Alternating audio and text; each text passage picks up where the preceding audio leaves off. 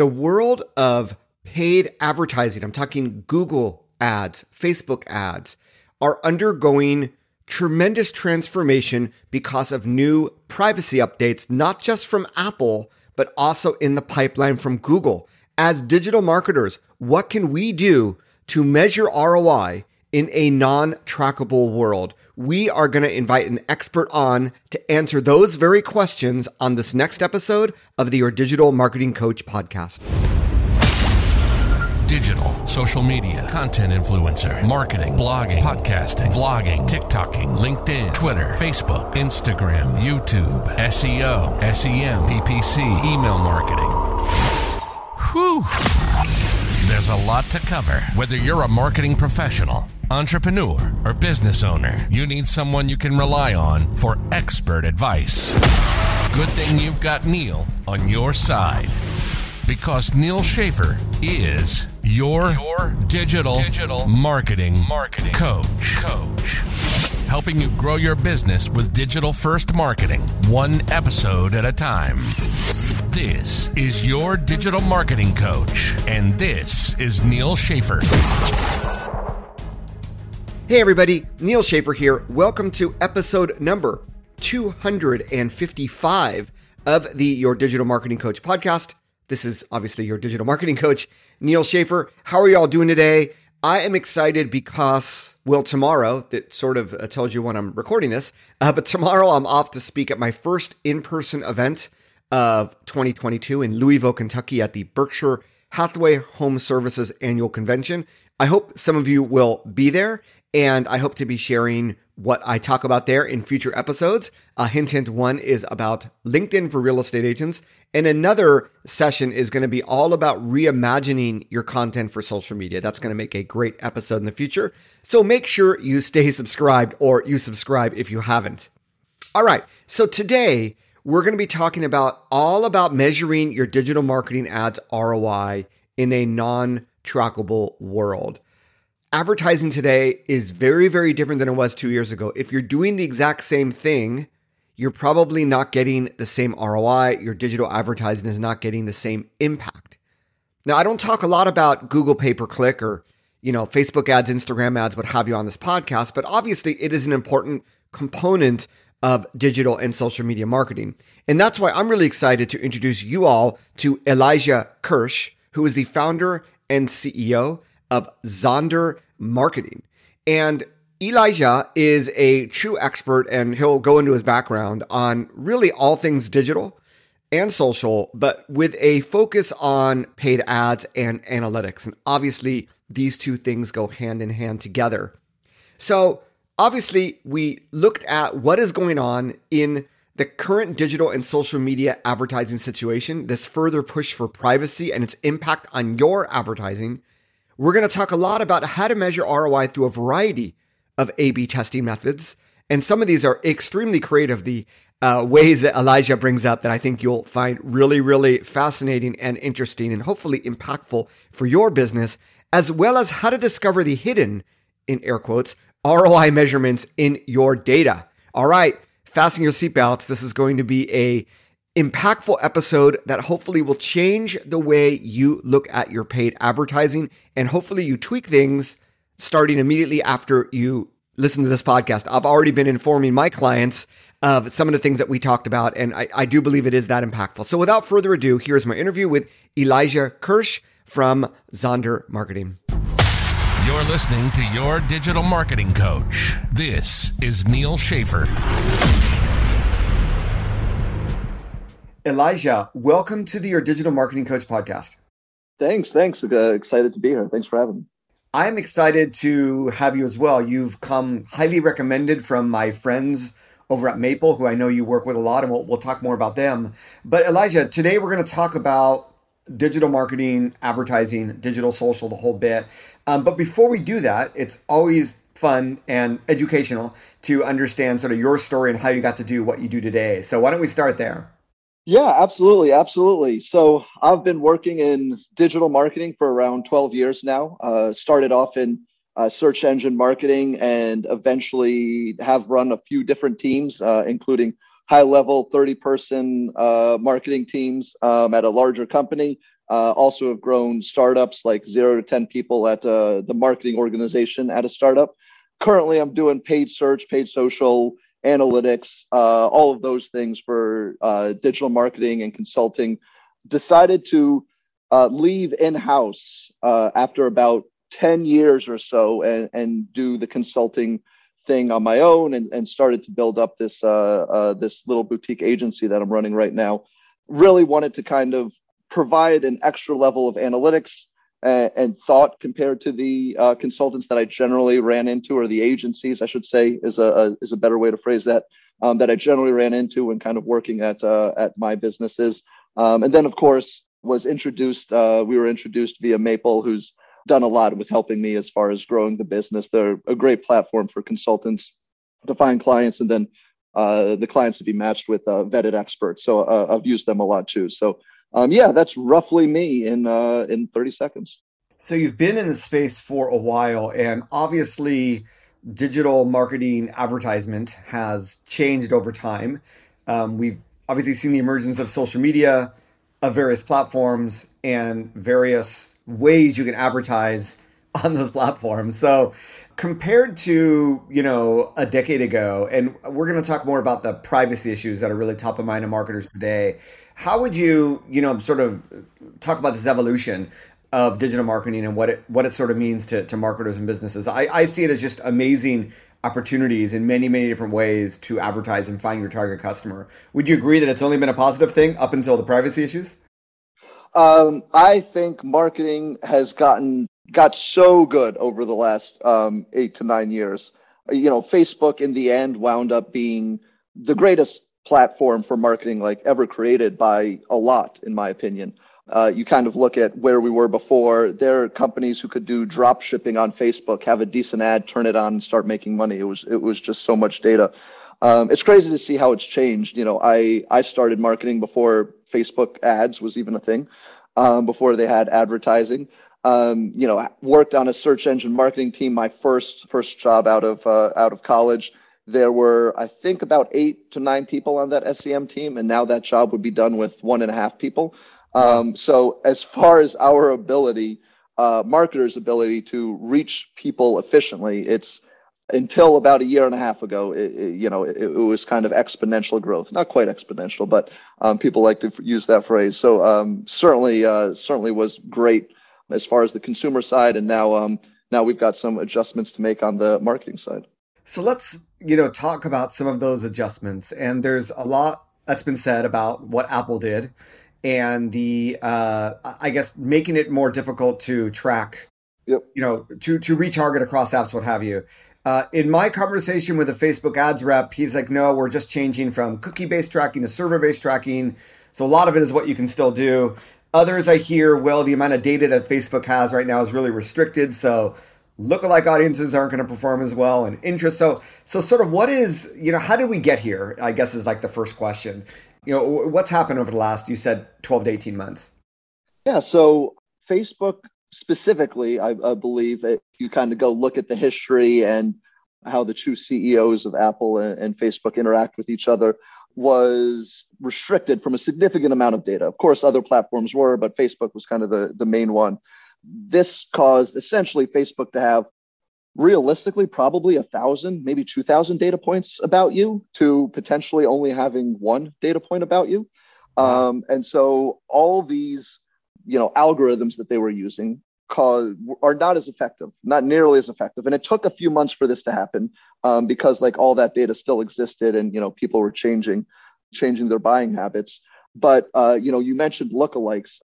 My experience with lookalikes is before the big change, it was, usually on Facebook accounts, they'd represent around 80% of spend. Wow. For performance-based accounts. And I would say that's down to 50% at most. Oftentimes interests are doing significantly better. So yeah, it's been a little bit crazy. And one thing that I've been jumping into to really learn more and try to get these numbers up. I don't think we're ever going to get back to where we used to be, but the Facebook platform, I'm always surprised by the consultants or agencies who don't like to use the A/B testing tool. I love it. I've used it for creatives. I've used it for audience testing. Anytime I know what the A/B testing tool, anytime I have a hypothesis about what an ad would be or about the percentages, it works out pretty well. It's gotten some hate, but if I were a marketer, if I were in someone else's shoes and not using it, I would start using that a lot. In all honesty, in the early days, you probably heard of a tool called Ad Espresso. I And remember that. Yep. yeah, it's a tool that I use because Facebook didn't have that sort of functionality, Yep. but now they've really invested, haven't they, in the functionality of their own tool, although it's still complex, but the functionality is there, right? Yeah, it's there and it's great. One of the clients I was working with Maple was a direct to consumer healthcare client. And one thing that I believe in is when you're taking over a client that already exists and they already have campaigns, don't just run your own. Like I've seen that happen so many times where agencies, consultants are like, hey, like I've got a better idea. Like, let's just do this.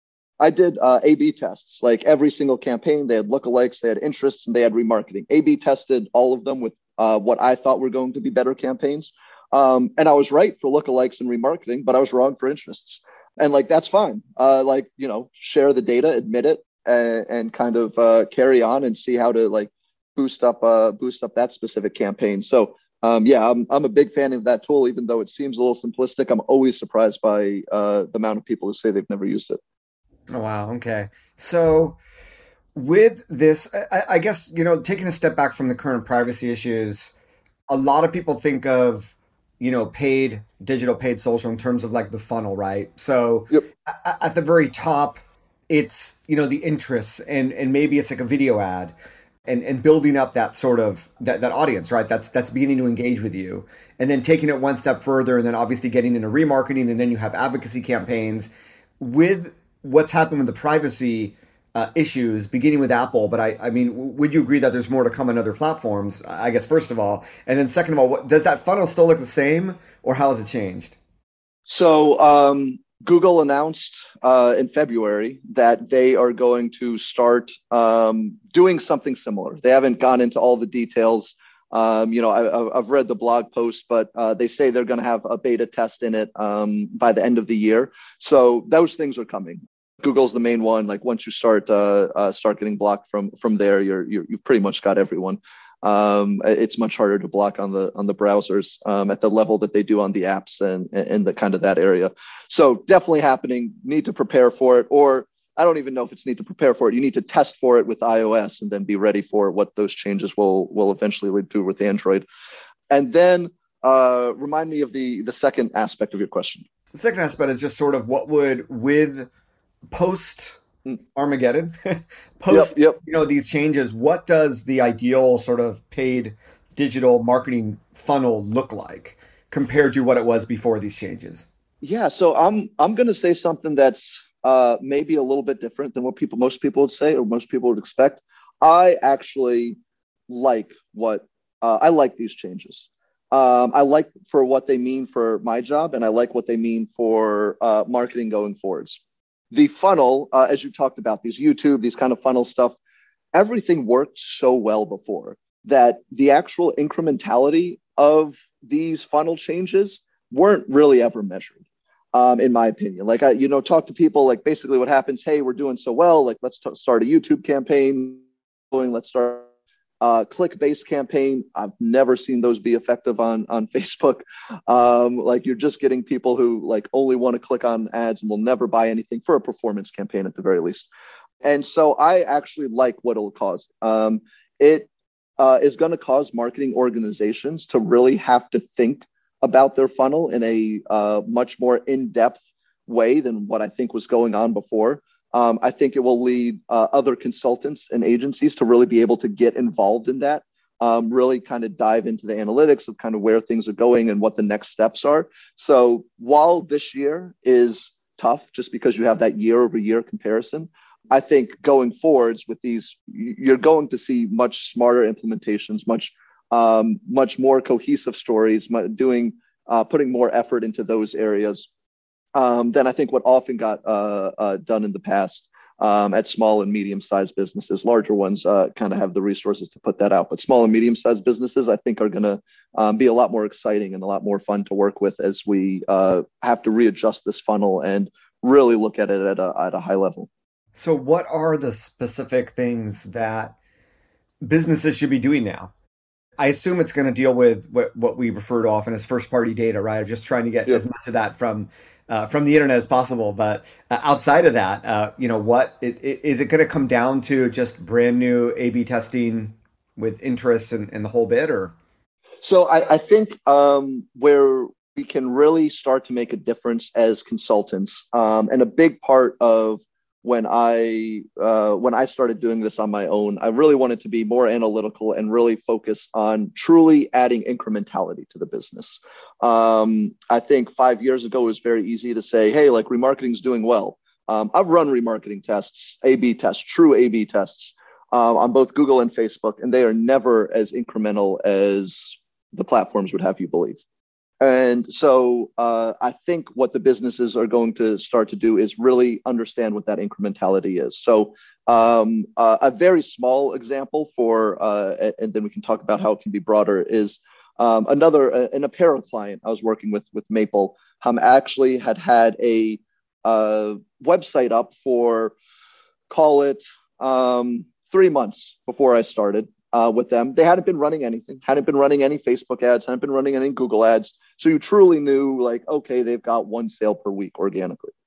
Started doing some things on somewhere between like 10 or 15 sales per week. It's like, okay, that's not quite break even. We've only been running for a couple of weeks. This is not too bad.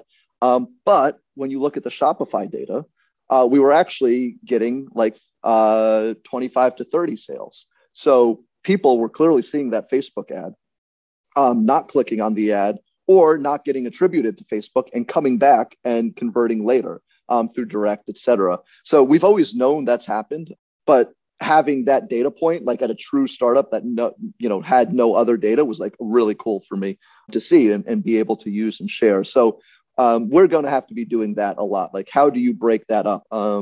Another cool way to do that is on the display network. People say display is great, remarketing is great. You can run fake ads. You can run ads that aren't talking about your business and see how many conversions Google is attributing into it, because these are people who would have converted anyway.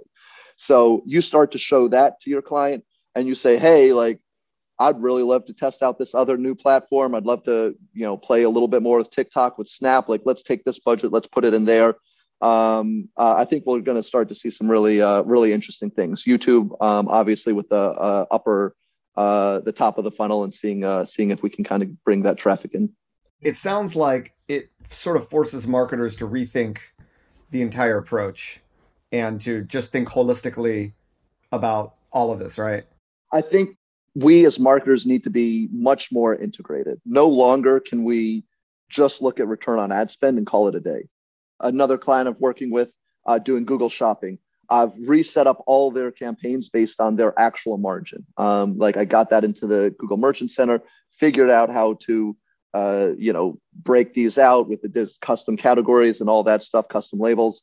And now what we've seen is that though our revenue has remained pretty constant, our profit has jumped up 2x, just because we stopped bidding on products that had a 10% margin and started bidding much more on products that had a 50% margin. And that's something that I really think we need to be adding as consultants and marketers, internally or externally, is like, we have to be willing to go kind of jump into that data and be like, how do we make this work for the entire company? Because otherwise, year over year, it's going to be hard to justify, right? You're going to look at the numbers and be like, oh, it's probably harder than it was last year. Right. I guess that's part of the problem is, Google Analytics will report sales, but not necessarily profits. So it requires the consultant to do a little bit more hard work. And I guess in that aspect, you brought up a really interesting point. It's something I hear from a lot of my own clients, which is the attribution, which normally Facebook is showing, way more sales than what shows up in Google Analytics. And then you got Shopify and just, these multiple touch points. And I know that Google Analytics has some capability to do that. What is sort of when you work with clients, with Maple on the attribution of all this, how do you sort of put all that together?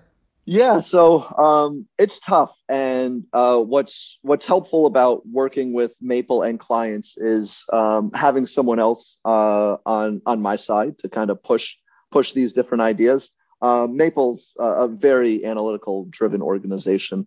They vet everyone, and they clients who, or excuse me, consultants who get accepted. I believe it's only like 1 out of 20. They actually go look at the analytics and what people have done. Really impressive stuff. So when I'm working with a client, working with Maple, we need to show them all the data. And I think it's also important to understand who your client is, which is some clients don't like data, right? If you're working with a brand marketer, like you have to think very differently about how you're presenting than if it's someone who's a performance marketer and running you as an agency and client. And that's hard to do. And so what we do is we show each platform. We show how Shopify is doing. We show how Google Analytics is doing. We show how Facebook's doing. We explain the issues. One issue that I was very surprised started coming up. If you know, for Facebook, the top event is supposed to always record data, but Facebook is guesstimating that event a lot more than I thought, and I can tell it's happening because I can compare the fluctuations in Google Analytics and Facebook as they come up. So like, obviously they shouldn't match exactly, but the swings are huge and you can kind of see Facebook estimating those. So it's about showing those different ones. If we're working with a very analytical client, we can put together some sort of attribution model. Like, what can we say on the back end? Like, okay, we think Facebook is worth about 0.7 of what it's showing, and start to kind of do those all on the back end. My favorite thing, side note, to say to a CEO or head of marketing who's really pushing for this and being like, hey, we really need analytics. We really need this data. Like, we got to get it. I'm like, okay, this is actually super easy to do. It's super easy. And they're always like, oh, wait, how is this so easy? I'm like, turn the channel off. Turn the channel off for 30 days and we will know exactly what the difference it is. And then they usually gawk at that.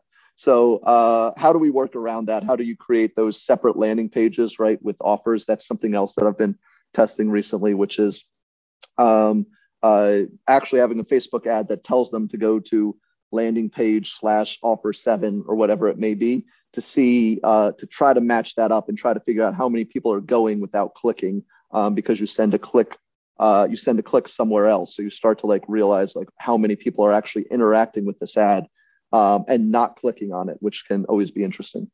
It's sort of like this case study I remember of the early days of Facebook ads where someone was just posting, it was actually like an SEO agency in Phoenix, and they were just posting some obnoxious, irrelevant visual with the name of the company. They knew that no one was going to click on the ad, but they just sent it out so much and got so much visibility. They started getting phone calls a few months later, like, I see your ad everywhere. Yeah. So that notion of really using ad platforms to experiment in many different ways. And I guess that leads in sort of the next topic, which is, measuring ROI through a variety of A/B testing methods. And I'm sure the average marketer has done their share of A/B testing. I'm curious as to what are your favorite A/B testing method, or I guess what is possible with A/B testing to prove the ROI? Yeah, for sure. So some of these will be similar to what we kind of talked about as they start to overlap, but I'll get out a couple. So one, don't underestimate the A/B testing tool for Facebook. Google has one for search. It's not nearly as strong because they limit it, and it's not available for some of their platforms, but it is interesting. You can play around with those stuff. What we're just talking about is very similar to it, and part of the reason it leads into it so well, which is what I was suggesting as far as saying company.com/offer7 is how traditional banner, not display banner, not internet banner, but like outdoor banner, right? Yeah, magazine ads. Essentially, magazines ads. Yeah, exactly. And so we already, especially if you're in a big organization, you might already have some data to be able to utilize and kind of go back and find and help include in your A/B tests as you kind of show different ads and see where they're going. You might have some estimates as far as like, hey, if a person sees outdoor banner ad, we expect this many people. Like, those are some interesting aspects. The on-off, I love it for small channels, and I love it for new channels when you're creating unique landing pages to send people to. especially YouTube is probably a better example than Facebook to do this, since very few people click through on YouTube. It really is kind of a reminder and upper funnel, but having those different landing pages there too. And then what would be the last one that I like to play around with? I'll bring it up again, which is the display ads with showing a fake ad. That to me is something that clients can kind of really wrap their heads around once they see that data and what happens to it. Even just changing how your remarketing looks can be very useful. Looking at a certain client, I saw that 95% of people were converting within 3 days after coming to the website. So one A/B test I did is this was on Facebook. I removed 3 days. So basically I said remarketing to everybody and then remarketing to everybody, excluding people who have seen the website in the last 3 days. The CPIs, or actually CPAs on this case, doubled. So, from what it looked like, the costs were significantly higher, but we actually didn't lose any purchases. Like, they were exactly the same. So that allowed us to kind of move this budget around, saying, hey, these people are going to get caught by email. These people are going to come back because of direct. We don't need to, just take credit for that on our end. We're happy to share that credit. So those are probably the four main ways where I start to look at that. Very cool. So you really got to think outside of the box. And hopefully none of my listeners are still pressing that stupid boost button on Facebook, because obviously you can't do anything that we talked about. But really thinking holistically about this is going to give you the best results. What about, and maybe you've already talked about this, but when we were preparing for the interview, you were talking about these hidden ROI measurements that are in your data. Can you talk a little bit about that? Yeah, for sure. So there's a lot of things that exist that you might not be thinking of immediately. And it's a little bit of thinking outside of the box. So the first one is, and the easiest in my opinion, is these profit and margin data, especially if you're working on something like Google Shopping or now or soon Performance Max campaigns. So you can completely change how a company works and operates by understanding that data. It takes a lot more effort, and it takes time, and it takes understanding, and it takes setting all this stuff up. But I find it extremely, extremely helpful. Another one is, how are you really setting up and automating your reports and dashboards? One thing, when I was in-house, what would bug me the most is clients, or when I had an agency and something broke, like let's say the pixel broke. Like, it's not the end of the world. We're still getting those purchases, but like, it shouldn't take 3 days to notice. And I could tell clients just weren't looking at these, weren't looking every day, which you don't need to make changes every day. We all know that at this point, but you should at least be looking every day. So I set up a ton of automated Supermetrics reports. Supermetrics, great for automating data into Google Data Studio and Google Sheets. By the way, there are other great clients out there. That's a very cost-effective one. And make sure that I'm seeing it every single day, and where kind of those numbers are appearing and where they're coming from. And that helps me notice it as it comes out. And notice if anything breaks. I can check every morning. Okay, looks good, moving on. And I don't have to log into a platform, Google and Facebook and TikTok, if I'm doing all three of those. I can just see it in one area, which is very nice. And then working with Maple and their analytical teams, again, the ability to kind of work with people to have different ideas and different testing methodologies, I find very helpful. So what are these weird and random audiences that you might not be thinking of that exist in your data that you can notice, either by pulling some demographic data, either by pulling some, what other ones could you have? Some location data, you could probably start to see some of these audiences. So if you find people, I love barbecue. I love Texas barbecue. It tends to be more of a Southern thing. So if there is, swimsuits and you're in the summer, like targeting an interest like that, though it might seem completely out of nowhere, might hit those right people because they tend to be in a different location as far as like what food they kind of like. So using those types of analyses, like I found some very weird and very interesting data. So yeah, that's what I learned from growing up in Virginia, and one of the random ideas that I did not think would work, and then worked out well. It's really fascinating to hear you speak because we tend to think of digital marketing ads as being a very geeky, data driven, heavy on the analytics sort of, craft and science, but there's also that art side of it, which we've talked a lot about, of really thinking of these, of connecting these data points that probably most people don't think of. And I think it's also something where you need to have experience. And as you mentioned, you have a team behind you. If you only have one person doing this for you, then they're limited by their own one person experience. Whereas as part of a team, and obviously yourself having a decade of experience, that's a lot to pull from. So we talked a lot about Maple. So I guess people may be wondering, well, what the heck is this Maple? So maybe we should, before we finish, just talk a little bit about because they are a very, very unique organization, and I know that you work with them. I've worked with them as well. So how would you sort of describe them to our listener? Yeah, for sure. So if you're a consultant, they're a great platform to help you find clients. I started working with them maybe a year and a half ago now, and it definitely helped me accelerate my business, and also gave me a lot of support to understand, coming in and helping clients in different ways, making suggestions, having someone else to push us forwards for the right way.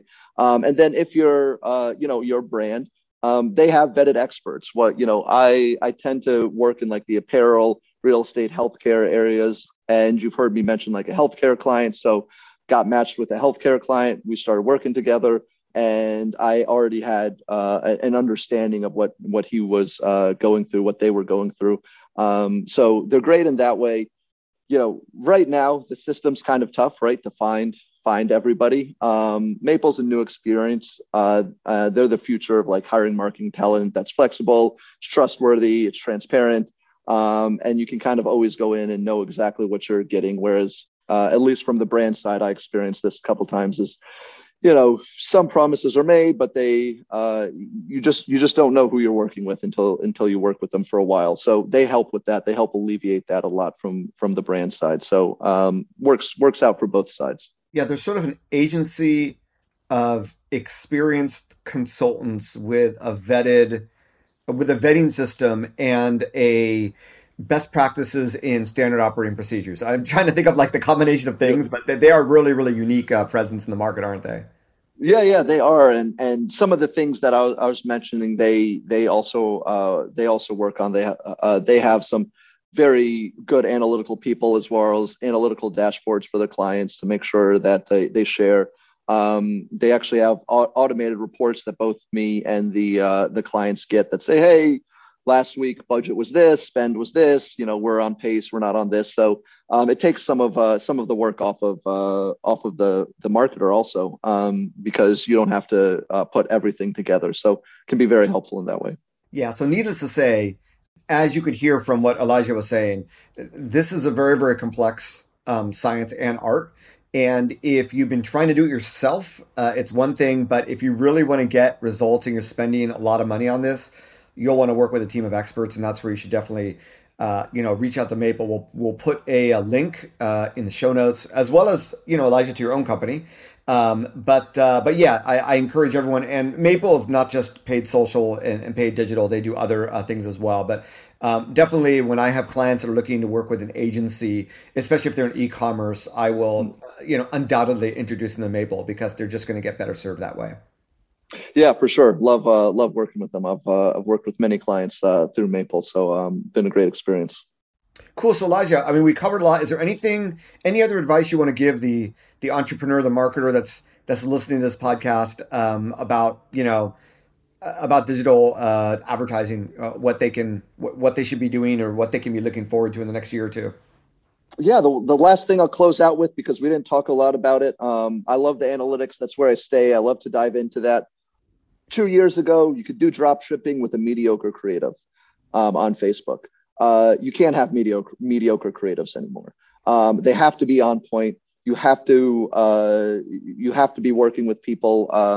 You have to be integrated into that brand team. You want to be giving them advice, obviously, in a positive way, but that's getting way, way more important than it used to be. So though we talked a lot about analytics, don't undercut that. Like any agency, any team is going to need someone who can really think about that and put some power behind testing some creatives and making them look good on YouTube and Facebook and TikTok even more so now. Out of curiosity on that point, because I tend to talk a lot about influencer marketing on this podcast, are you seeing an uptake in brands that are leveraging user-generated content, whether it comes from an influencer or not, but leveraging user-generated content for their creative? And if so, is it performing better or worse? I would say it's a little bit of an uptick. Honestly, I feel like it was more in the last year when brands really started to kind of do that in a much more over the last a little bit. It probably hasn't been a huge jump. I find it for it to depend. I think there's an equality to it.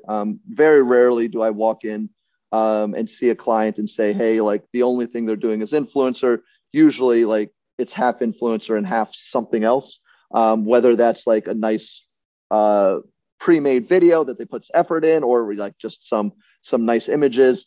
But usually like the influencer is taken up probably half if you're not a huge brand. Like I'm kind of excluding huge brands, which kind of do their own thing. But if you're a small, medium brand, I'm seeing that as like half, especially in the e-commerce world for sure. That's great advice, my friend. So just to end things out, if people want to, connect with you, find out more about you and your business, where can they find you? Yeah. So Zonder.io. That was more interesting than .com, I guess. Find me there. Elijah at Zonder.io for my email address. Happy to chat. Also, Elijah Kirsch on LinkedIn. Search for Zonder. You'll probably find me there. So happy to communicate with anybody. And if anyone thinks I'm wrong, I'd love to talk to you even more. Like discuss it for anything that I've said. So. Yeah, we could have geeked out about this like all day, it seems. But as you know, we like to keep these podcasts sort of short and sweet. So thank you so much for your time. I know it was incredibly beneficial to myself as well as to the listeners. And I hope to, be in touch. And maybe a year from now, we'll have you back on and see how everything with Google's changes, how everything maps out. I would love to. Great to be here. And thank you for having me, Neil. Awesome. Thanks, man. All right. I hope you really enjoyed that interview as much as I did. It's time to do a reset on how you look at your digital advertising and tweak things using some of the methods that Elijah recommended. I think you're going to see major impact, major increases in your ROI going forward. And this is only the beginning. These efforts for privacy, we're not going to turn back the clock. Ukraine's not becoming part of USSR. It's an independent country. And those days of being able to access just lots of data utilizing these platforms, those days are coming to an end pretty quickly. So you need to readjust, and hopefully this podcast and this episode will help you do so. If you need ongoing help with your digital and social media marketing, obviously, in case you don't know, I have a mastermind community where we meet once a week on Zoom calls, and I'm doing my best, as well as other experts in our community, to handhold and really help each of our members, hold them accountable, and really make sure that week by week they are making progress on their business, leveraging digital and social media marketing as their strategic engine. It's called the Digital First Mastermind Community. You can go to neilschaefer.com/membership to get all the details and to subscribe to the service, or I should say to the community, right there. All right, everybody.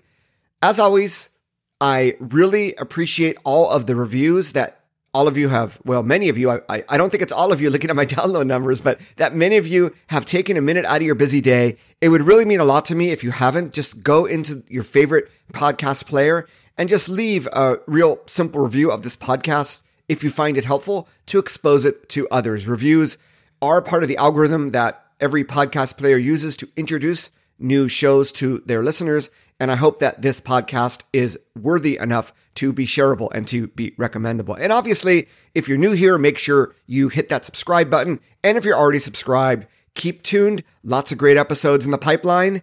And until next time, everybody, this is your digital marketing coach, Neil Schaefer, signing off. You've been listening to Your Digital Marketing Coach. Questions, comments, requests, links? Go to podcast.neilschaefer.com. Get the show notes to this and 200 plus podcast episodes at neilschaefer.com to tap into the 400 plus blog posts that Neil has published to support your business. While you're there, check out Neil's Digital First Group Coaching Membership Community if you or your business needs a little helping hand. See you next time on Your Digital Marketing Coach.